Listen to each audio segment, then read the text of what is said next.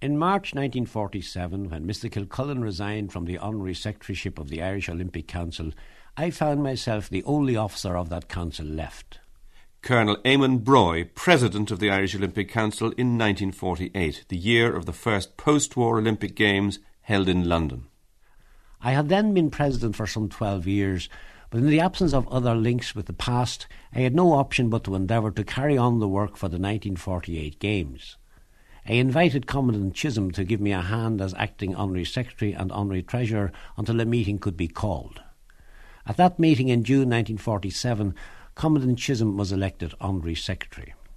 Commandant John F. Chisholm was to play a central role in Ireland's Olympic year, both as Honorary Secretary of the Olympic Council and as Chef de Mission of the Irish team in London. I desired to submit for the information of the Irish Olympic Council my report under two headings. Part 1, General, Part 2, Sectional, regarding Ireland's participation in the 14th Olympiad held at London, July-August 1948. It wasn't going to be an easy year for Ireland. Our last Olympic appearance had been way back in 1932 in Los Angeles, when Dr. Pat O'Callaghan and Bob Tisdall had won gold medals for Ireland on the same day. But no team had gone to Berlin in 1936 because of a new rule of the International Amateur Athletics Federation confining countries to political boundaries. The Irish Athletics Association, the NACA, refused to accept this ruling and was suspended by the International Federation. And this had still not been sorted out when Europe was thrown into war. Colonel Broy in 1948 knew he had no easy task. We were at that time suffering from the following disadvantages.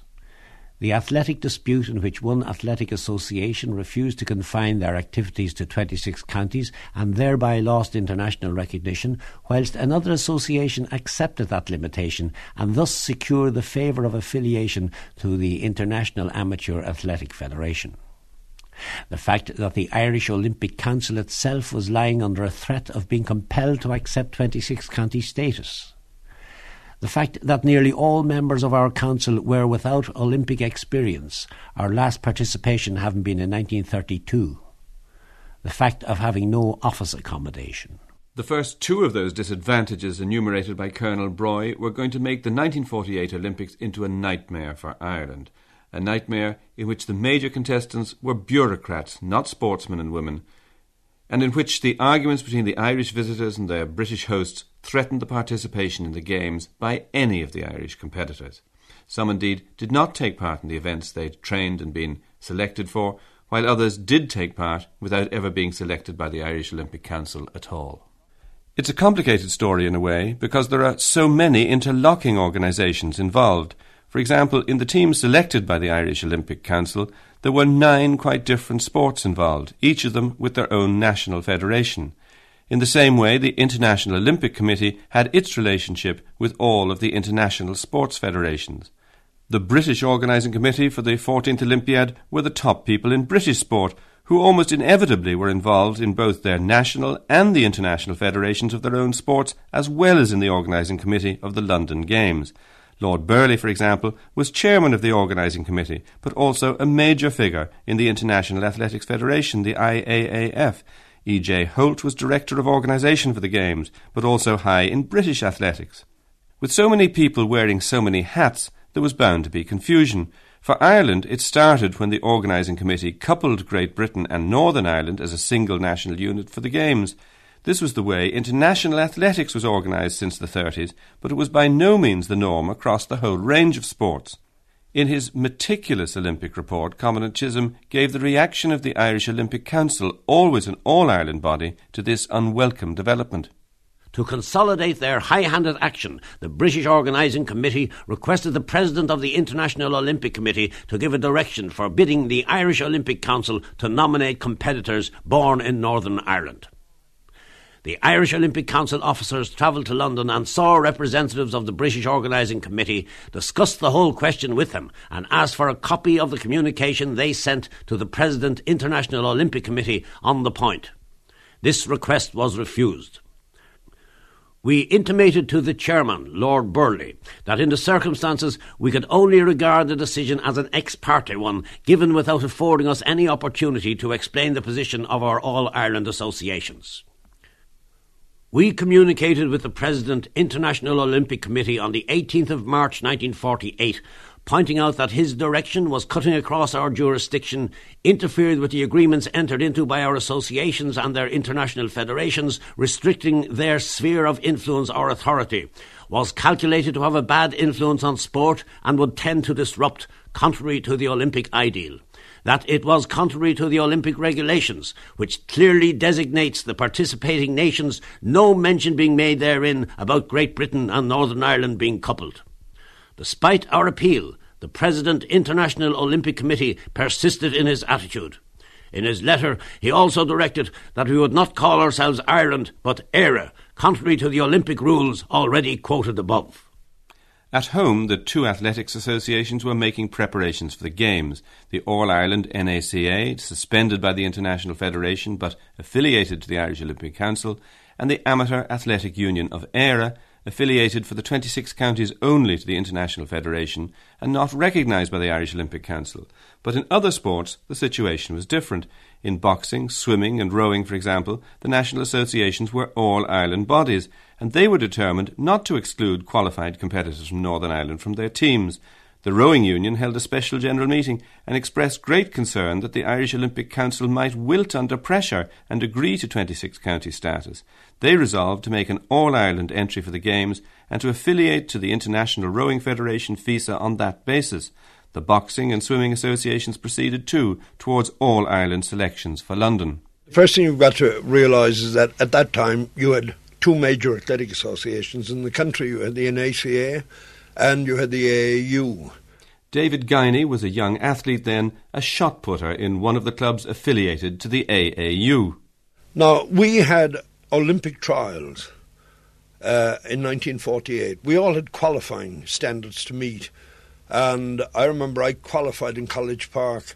The qualifying distance in the shot put at that time was 48 feet 10. And I did the 48 feet 10, I'd say early June.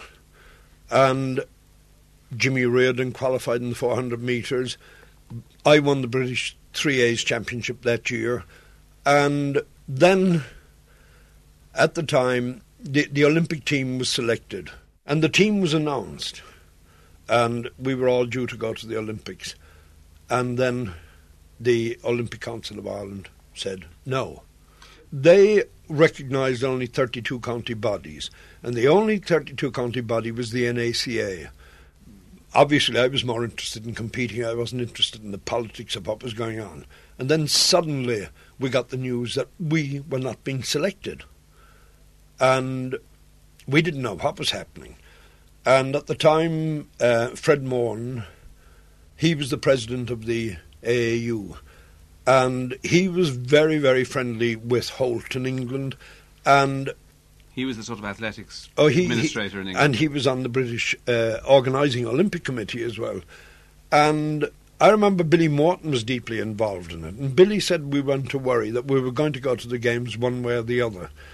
And subsequently we were told that while our entry had been refused by the Irish Olympic Council, that the organising committee, through Holt, who was deeply involved in athletics, that they would see that our entry was accepted. But you were going without, in effect, the endorsement of the Irish Olympic Oh, Committee. Absolutely. Now, we didn't quite understand that at the time because we were more interested in competing. And as I said, we weren't too worried about the politics of it.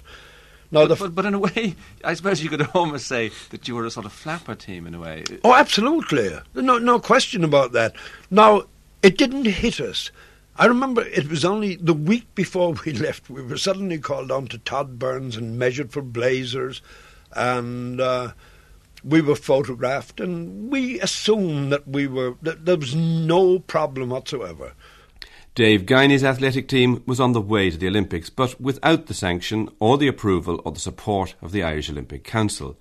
They had, on the other hand, approved an athletic team from the NACA, but because the Olympic Council was bureaucratically meticulous, they had countersigned neither set of entry forms. The AAUs because they were not an all-Ireland body affiliated to the Council, the NACAs because they were under suspension by the International Athletics Federation, the IAAF. Other sports too had been through their selection procedures, such as the Rowing Union, which had, pointedly enough, had their senior championship held on the Lagan in Belfast as their major trial for their first Olympic entry. I remember it well, on the Lagan indeed. That windy course, in my mind, always a very windy course. And UCD, of course, winning it on the day. I'm not clear whether, in fact, we got into the finals. I think, in a way, we probably went down in one of the heats. We were leading as we came to Ormeau Bridge, and had the misfortune of catching a crab when we got into rough water just as we left the bridge. And at which point UCD managed to get past us, and they won by 3/4 of a length. So we reckon that it could have been another way around if it wasn't for our misfortune. We didn't claim to be the greatest Irish crew that ever appeared on the scene. We were fairly good for our time. But it was reckoned there were a couple of places on the boat that could be beefed up. So that's why the decision was taken to bring them in. There were kind of mixed feelings about it on the crew, really, as you can well imagine. Obviously somebody's going to have to be sacrificed. But we really thought that if we could improve the crew, it should be done. I think the feeling, in my recollection of it, was as simple as that anyway. I was disappointed we hadn't done better. I remember that quite clearly. And on the day being very disappointed. And as we all, I suppose, tend to had sloped off with most of the crew, probably all of them, for a pint or two in one of the local pubs. And the racing being over, then the whole thing became, for me anyway, absolutely alive when Maurice Horne's hand landed on my shoulder and he said, "You've been, I'm sure he didn't use the word selected, but you've been picked anyway to come and try for a place on the crew."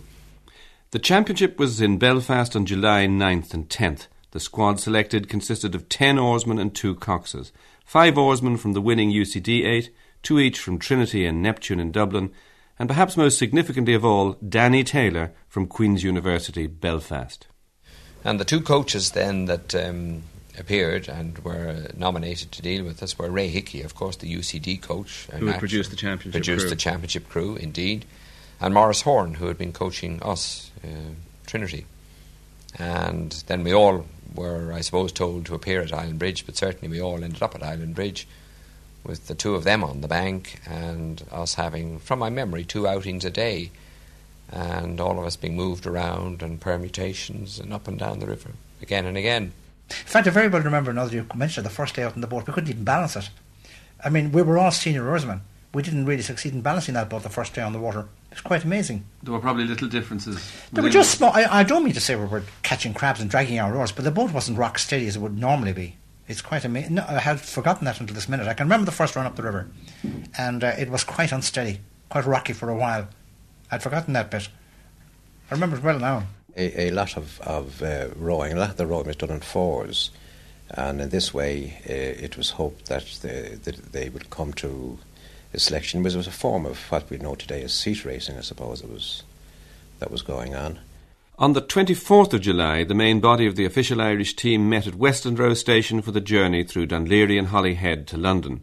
2 of the swimmers with their manager went from Belfast, and some of the yachtsmen actually sailed to Torquay in their team manager's yacht Aideen. No information is yet to hand about developments in regard to the position between the Irish Olympic Council and the athletics section of the Irish contingent.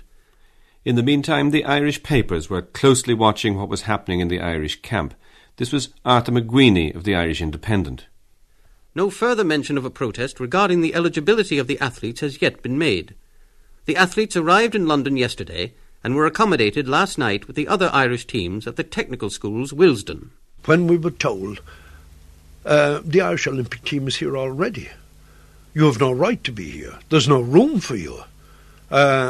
As far as we're concerned, you're interlopers, as you said, a flapper team, and we had no place to stay. And this was Billy Morton. Charlie McManus was the secretary of the AAU at the time, and he got hold of Holt, and the next thing a message came back to say that we could stay there.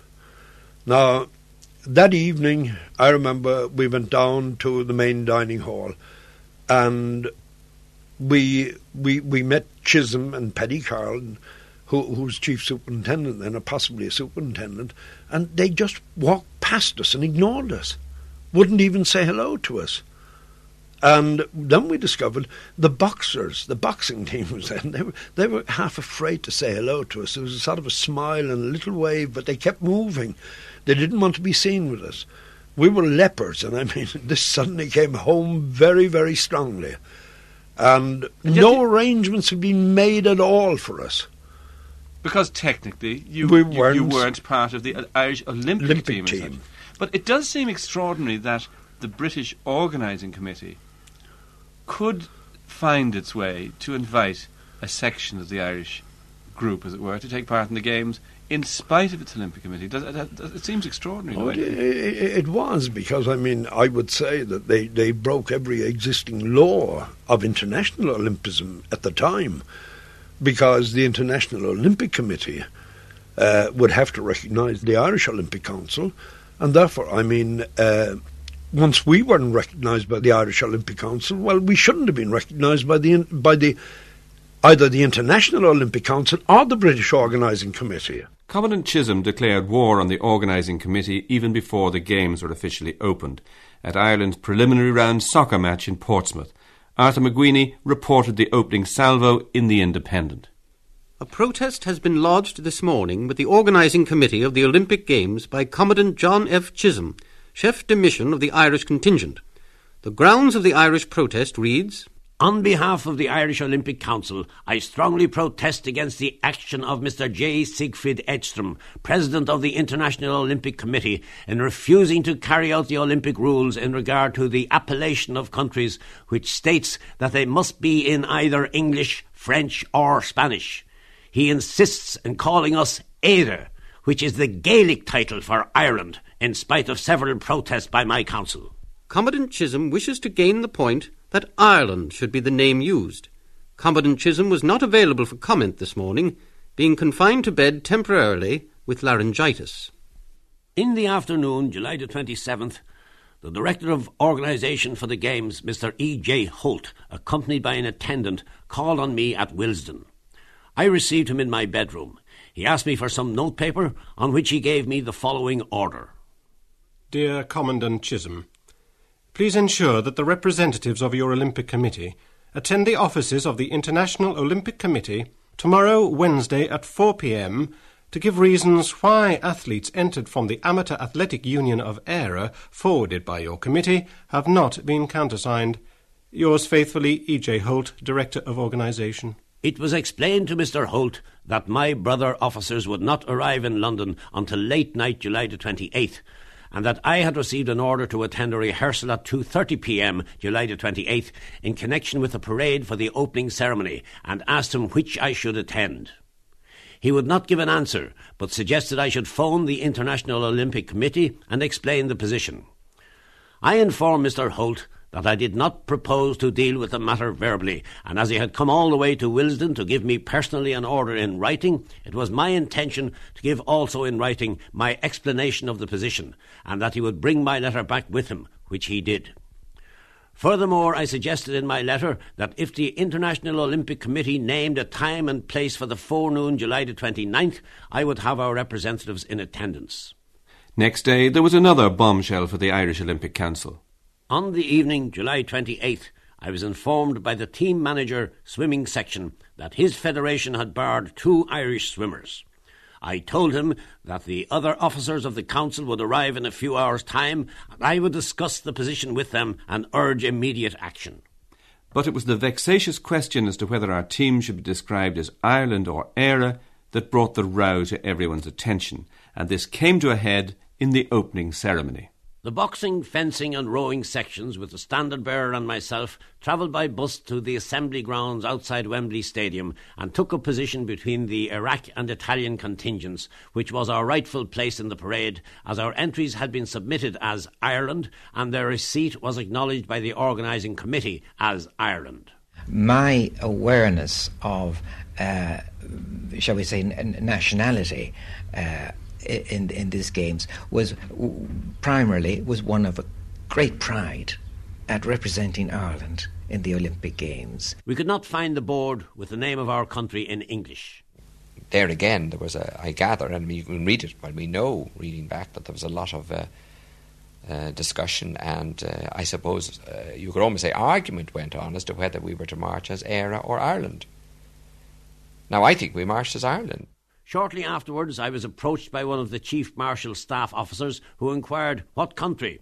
I informed him Ireland. He looked up his list and told me Ireland was not on it, but he had Éire. The first thing I remember was that when I saw the word Éire on the sign, I said, God, that's strange because we're Ireland. Éire, I know it's a word for Ireland, all right, but that's not us. We're Ireland. I pointed out to him that according to their own instructions, everything in connection with the opening ceremony was to be in English, and in view of this, we were in our right place in the parade. He was somewhat perturbed and stated that if we persisted, we would not be allowed in the parade. We were unaware of the arguments that were in progress, but I do remember being in the area with the Indians before the start of the parade. He asked if I would come with him to see the Chief Marshal. This I did, and met the Assistant Chief Marshal, a Colonel Johnston, and again stated our case.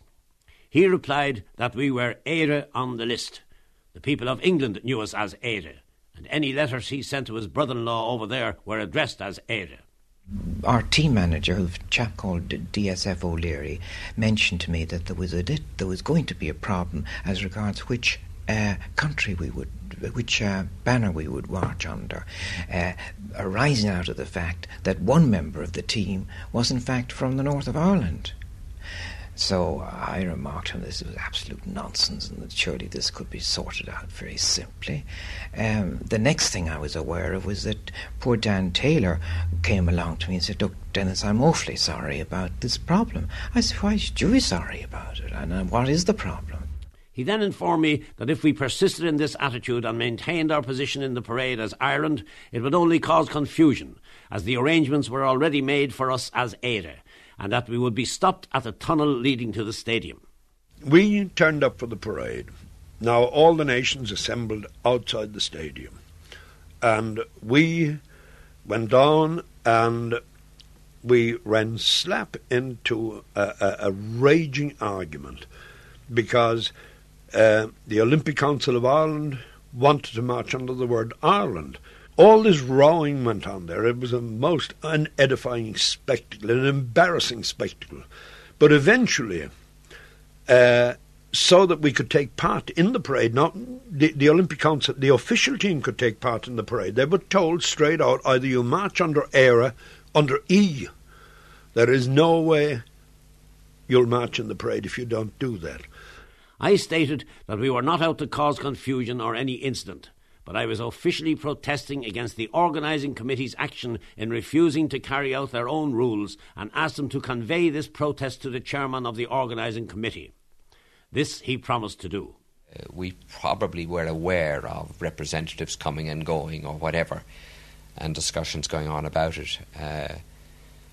But lining up for that, I mean, we were just full of excitement with this parade. Again, a lovely day. And I remember we sat and we were chatting with members of the United Kingdom, I suppose they were, marching in the Olympic Games. And in particular, and this is only a side note, was Maureen Gardner, who was to come to great fame shortly by dead heating in the, I think it was the 80-metre hurdles with Fanny Blankers-Cone. Who, of course, was the athlete of the... The athlete of the Games, won 4 golds, of the Flying Dutchwoman. However, she was there with our group. I'm not quite sure how we happened to be so close together, but... Well, I suppose there was all this, as we were sitting and waiting for the whole thing to happen. Sitting and waiting. While the bureaucrats were arguing where you should march. Sweating it out in the background. Yeah. Yes. Yeah. On returning to our contingent, I called the team managers together and stated the position and asked them their opinion on the question of withdrawing from the parade. They stated that the competitors were anxious to take part. We had made our protest, and that was all we could do at the moment. If we withdrew, our action was bound to be misconstrued. It was eventually decided to take part. We were particularly annoyed about it for the simple reason that at that time, in the Parade of Nations, athletics, as the traditional sport of the Olympics, the athletes always marched at the front. By the time this entire row finished, we had been relegated to the very back. But you did actually march Oh, with we the did, Irish yeah. Party We in did, spite yeah. of not being part of the official team. There was, if you like, there was a little division between the end of the official team and us. We marched at the back, And the I tail enders. I see from a photograph just above Yeah. us here now in your office that Yep. the placard in front of you in Is it? the actual arena is ERA. Era. I made it clear. I know and I can remember it. The ultimatum was either you march under ERA or you do not march at all. And there was quite a row there between members of the organising committee in London and the Irish officials. And Commandant Chisholm was right in the middle of it. The next thing I knew was we were marching. An incredible moment. Absolutely incredible. It's, one of the highlights, I suppose, of one's life. The surge as we got into the stadium. We marched through, I think it was a tunnel, whatever, into the arena. And the cheering and the roar seemed to be enormous for us. Most moving, most exciting. And all the way around as we went round the stadium to eventually take up our place wherever we were allotted, the cheering, and you could hear the odd cry, Ireland or well done or great or whatever. I remember standing in the arena beside Finn's, and somebody rolled up a handkerchief into a ball, and a few of us played football there so that we could have the boast that we played football in front of 100,000 in Wembley. One thing I will never forget was the length of the speeches by the officers opening the Olympic Games. We thought they'd never open. And the single greatest surprise I ever got about the Olympic Games was when the pigeons were released. Because we were absolutely spattered to death. It was unbelievable. We were jumping. I recall the Finnish EF. Finnish, I think, there was a riding team or a military team beside us in the most magnificent uniforms. Of course, they were being splattered with the rest of us. It was an unusual experience, I can assure you. Not one we expected at all. However, one person who wasn't too happy with the situation was Lord Burleigh, the chairman of the organising committee. Dear Commandant Chisholm, I am in receipt of your letter of the 29th July with reference to the description of your country at the opening ceremony as Eire and not Ireland. I must point out to you that the International Olympic Committee have laid down that the country should be described by the name by which they are known in the host country. For instance, Spain appears as Spain and not Espano. Your country is known here as Eire, and therefore the borders correctly named according to the rules. Incidentally, I was the more surprised to receive this protest, for your Minister for External Affairs heads his official paper with Eire, and I should have thought he was certainly an authority on such a matter. Yours faithfully, Burleigh. Next day, there was encouragement for the Irish Olympic Council when the names of the NACA sprinters appeared on the official programme for the first day on the track, but the excitement was short-lived. Dear Commandant Chisholm, I am writing to advise you that the International Olympic Committee have definitely decided to accept the entries of the Amateur Athletic Union Eire for athletics. And inasmuch as your National Athletic and Cyclist Association of Ireland is under suspension by the International Amateur Athletic Federation, it will not be possible for any of the members of that body to compete in the Games. Dear Mr. Holt, in connection with your communication of this date regarding the athletic entries forwarded by the Irish Olympic Council, I wish to inform you that the Irish Olympic Council did not nominate or approve of any entry from the Amateur Athletic Union of Eire.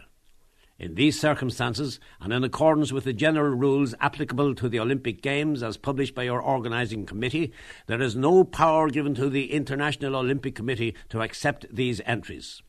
Your remarks regarding the members of the National Athletic and Cycling Association whose names have appeared in the official programme have been noted. Yours sincerely, J.F. Chisholm, Chef de Mission Olympic Team. One athletics team was out. Colonel Broy was meantime appealing both to the International Olympic Committee and to the International Swimming Federation, FINA, against the disqualification of 2 Irish swimmers from Northern Ireland. Why has the jurisdiction which is given to the FINA under Rule 16 of the General Olympic Rules been usurped by the International Olympic Committee? The FINA has, according to its statement, been deprived of the right to consider the nationality issue involved. Why has the Irish Olympic Council not been informed in accordance with Rule 11 as to the refusal of their entries on the ground concerned? We have repeatedly pointed out the position about dual nationality in the case of persons born in the 6 counties of Northern Ireland. We have available here for inspection the necessary proofs in this connection. May we hope, even at this late hour, that the grand sentiments of fair play, justice and sport enunciated by Lord Burleigh at today's opening ceremony be put into effect and these 2 boys allowed to compete in the games. Yours sincerely, Eamon Broy, Colonel, President, Irish Olympic Council. An urgent meeting was arranged between FINA and the Irish swimming officials, but although both parties went to the Wembley pool at the appointed hour, they never met. The Cork Examiner reported. Irish officials at the Olympic Games caused a sensation yesterday by withdrawing their team from the swimming and diving events. The International Swimming Federation had ruled that certain of the members of the swimming contingent were born in Northern Ireland and were therefore not eligible to compete for ERA, and refused to allow them to compete as an entry. On Tuesday night, a note from the International Swimming Federation was received at the Willesden billet of the Irish contingent, stating that the entries William Jones and Ernest McCarthy could not be accepted, as these men were from Northern Ireland. The note stated that the International Olympic Committee recognised Northern Ireland and Southern Ireland as separate units. J.E. Heron, the Irish representative in the men's springboard competition yesterday morning, will take no further part. I know Squire McCartney. He was the top swimmer in Ireland in those years and probably would have done very well in the Olympics, but he was banned.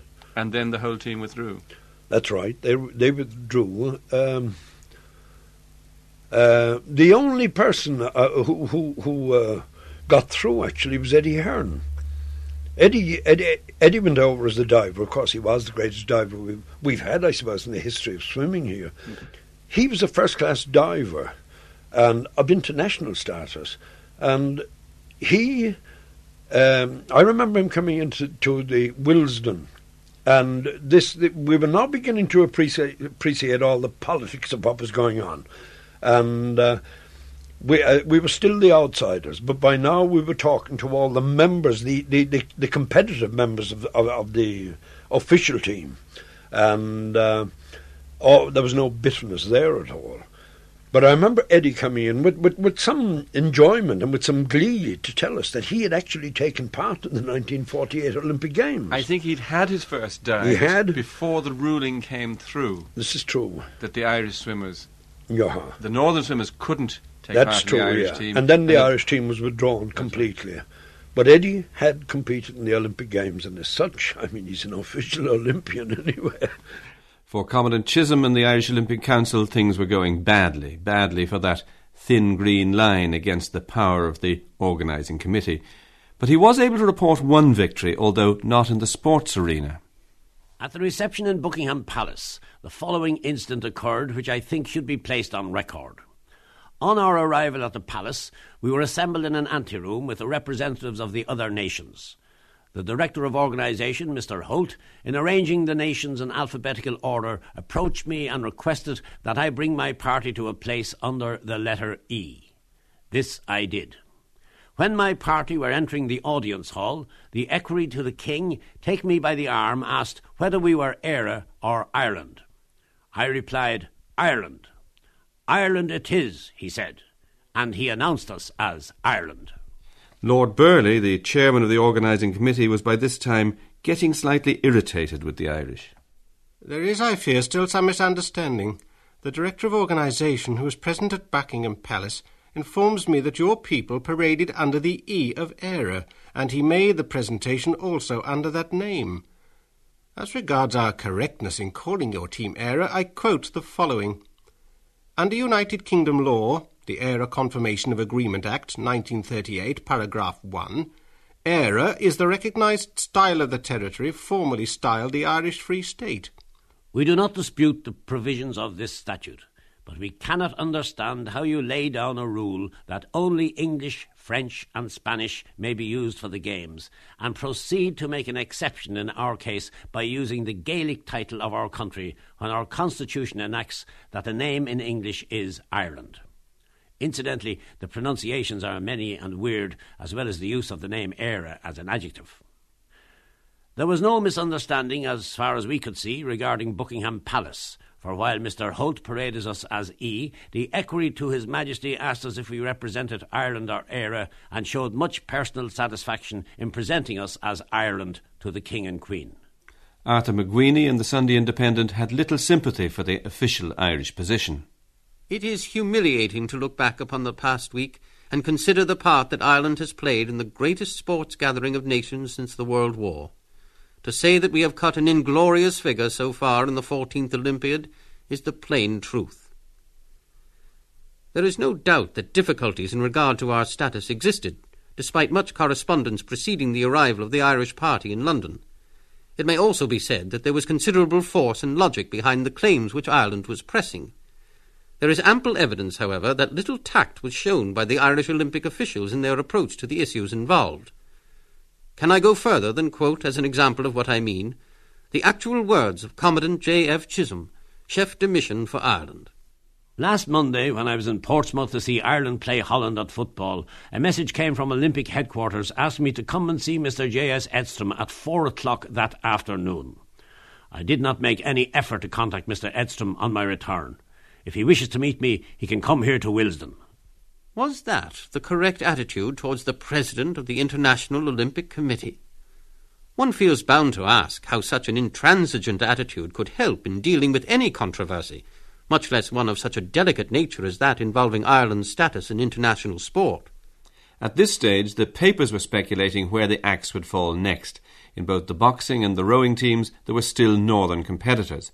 The boxer, Willie Barnes, Ireland's flyweight, had a bye into the second round, but then he did indeed box, when he lost to a close decision to a Czech boxer. He boxed in the programme as Éire, which prompted a reproof from Lord Aberdare, a member of the International Olympic Committee. I feel the fault here is of the International Boxing Federation, who apparently winked at the mandate issued by the International Olympic Committee to the effect that Northern Ireland athletes could not represent Éire. Yours, etc., Aberdare, member of the International Olympic Committee. The athletes of the AAU did take part, regardless of the Irish Olympic Council's view. Our best performance, without any doubt, came from Jim Reardon. Jimmy, who was our quarter miler then, 400 metres runner. Jimmy reached the semi-finals of the 400 metres. And a little unfortunate that he got the wrong heat in the semi-finals. If he'd been in the other heat, he'd have qualified easily for the final. That's often one of the stories, isn't it? Oh, it is, but he got the top 3 men in his heat. And he broke the Irish record in that he was the first Irishman to run under 48 seconds. And he did it in the Olympics. The rowers were away from the centre of things at Henley. They still had to affiliate to their international federation, FISA, whose congress would be at Henley just 2 days before the Olympic regatta opened. The Irish newspapers watched them unusually closely, the Cork Examiner reported. The rowers are the only other team in which there is a 6-county man. They are prepared to take him out of the boat rather than withdraw from the games, and this was made clear by Mr. D.S.F. O'Leary, the team's manager, in an exclusive statement to the Examiner last night. The Sunday Independent noted Wally Stevens of Neptune rowing one day at 4 in the place of the Queensman, Danny Taylor. If this line-up is adhered to, no question of eligibility will arise. 2 days later, at the FISA Congress, the president of the Irish Amateur Rowing Union, Vincent Rowan, formally applied to affiliate to the International Federation. He specified the area of his union's jurisdiction to be Ireland, and Ireland was elected to FISA amidst great applause. The Irish press reported, The Irish Amateur Rowing Union were affiliated yesterday to the International Rowing Federation, and have decided after all to include the Queen's University man Taylor in the 8 instead of Stevens. No trouble is anticipated about the inclusion of the North of Ireland oarsmen, though this means that they may well find themselves in the same position as the swimmers, who withdrew from the games when told that they could not include in their side anyone from the 6 counties. And the Independent? An objection by the organising committee against Taylor's inclusion is now possible, but it is not expected by the rowing authorities, who have not decided upon any advanced plan should it materialise. I think it was anticipated there that it could happen. A final selection of the Irish crew wasn't made until we were actually in Henley. I can recall the whole group being invited to a large room in Hatter's Lane School, and either Vincent Rowan or Ernie Holloway advising us that this is the crew that's going to row. I was taken aside and told that the Belfast man was rowing in the elimination heats, and I was to row in the repechage. That's the sort of second chance heat. That's the second chance heat. In fact, that did not happen, because it subsequently, after the elimination heat, it come to the knowledge of the rowing union officials, who, if you remember, had only become affiliated to the international governing body. They had the day before they had their rules, and it became apparent that unless one had a medical certificate to have a man replaced, just wasn't on. So the Irish crew took to the water as originally selected, with Danny Taylor from Belfast at 4. They lost their 2 races, heat and repechage, but at the same time they scored an important victory for the Irish Olympic Council, although Mitchell Cogley in the Evening Herald thought the credit should go to the rowing union. Unobtrusively and diplomatically, the Irish Amateur Rowing Union officials, by the tactful application of constitutional methods, have succeeded where bluster and evasiveness have signally failed. In the Olympic rowing competitions at Henley yesterday, the Irish 8, chosen from all Ireland and including the Queen's University man Taylor at number 4, were duly announced as Ireland, and what is the really significant point, are so described in the English press today. That they were beaten in their heat by Canada and Portugal is an unimportant fact of the matter. Let me quote these words of Baron Pierre de Coubertin, founder member of the modern Olympics, which are framed in huge letters high above the burning Olympic flame at Wembley. The important thing in the Olympic Games is not winning, but taking part. The essential thing in life is not conquering, but fighting well. This has been achieved by the Irish Rowing Union, who have fought well and are taking part not as the IARU, not as ERA, but as Ireland. So at the end of the day, who was right and who was wrong? It was obviously bitterly disappointing for those who were selected but couldn't compete, for the swimmers and for the athletes of the NACA. It was infuriating, I'm sure, too, for the athletes of the AAU to be boycotted by the Irish team officials. Yet it has to be said for Colonel Broy and Commandant Chisholm, however dogged and undiplomatic they may have been, however unpopular at home and abroad, that they did nevertheless hold that thin green line. There would be many more splits today in Irish sport if they had failed to do that. So a final throw then for David Guiney, who beat the system that time, and if he wasn't in the official report of the Irish Olympic Council for 1948, he's made up for that since by becoming the major historian of the Irish Olympic movement and putting his team back into the official record. I said I met Commandant Chisholm years later, and I was quite surprised, because if you'll appreciate, during the period of the Games, he was an enemy, a mortal enemy as far as we were concerned, because I felt that we had been treated disgracefully by the Irish Olympic Council. Even Eamon Broy, who was then the president, and Eamon Broy was an old friend of mine, and we were ignored. And afterwards I met Commandant Chisholm. He was a lovely man, charming man actually, but rigid, absolutely rigid in everything he did. But still, of course, amazing situation that the host organising committee had in fact invited a team which the Olympic Council of the nation concerned had not nominated. It's true. I mean, it is an extraordinary position. Oh yes, we were, I suppose, in a way, looking back on it now, our athletics team was possibly the only pirate team in the history of the Olympics.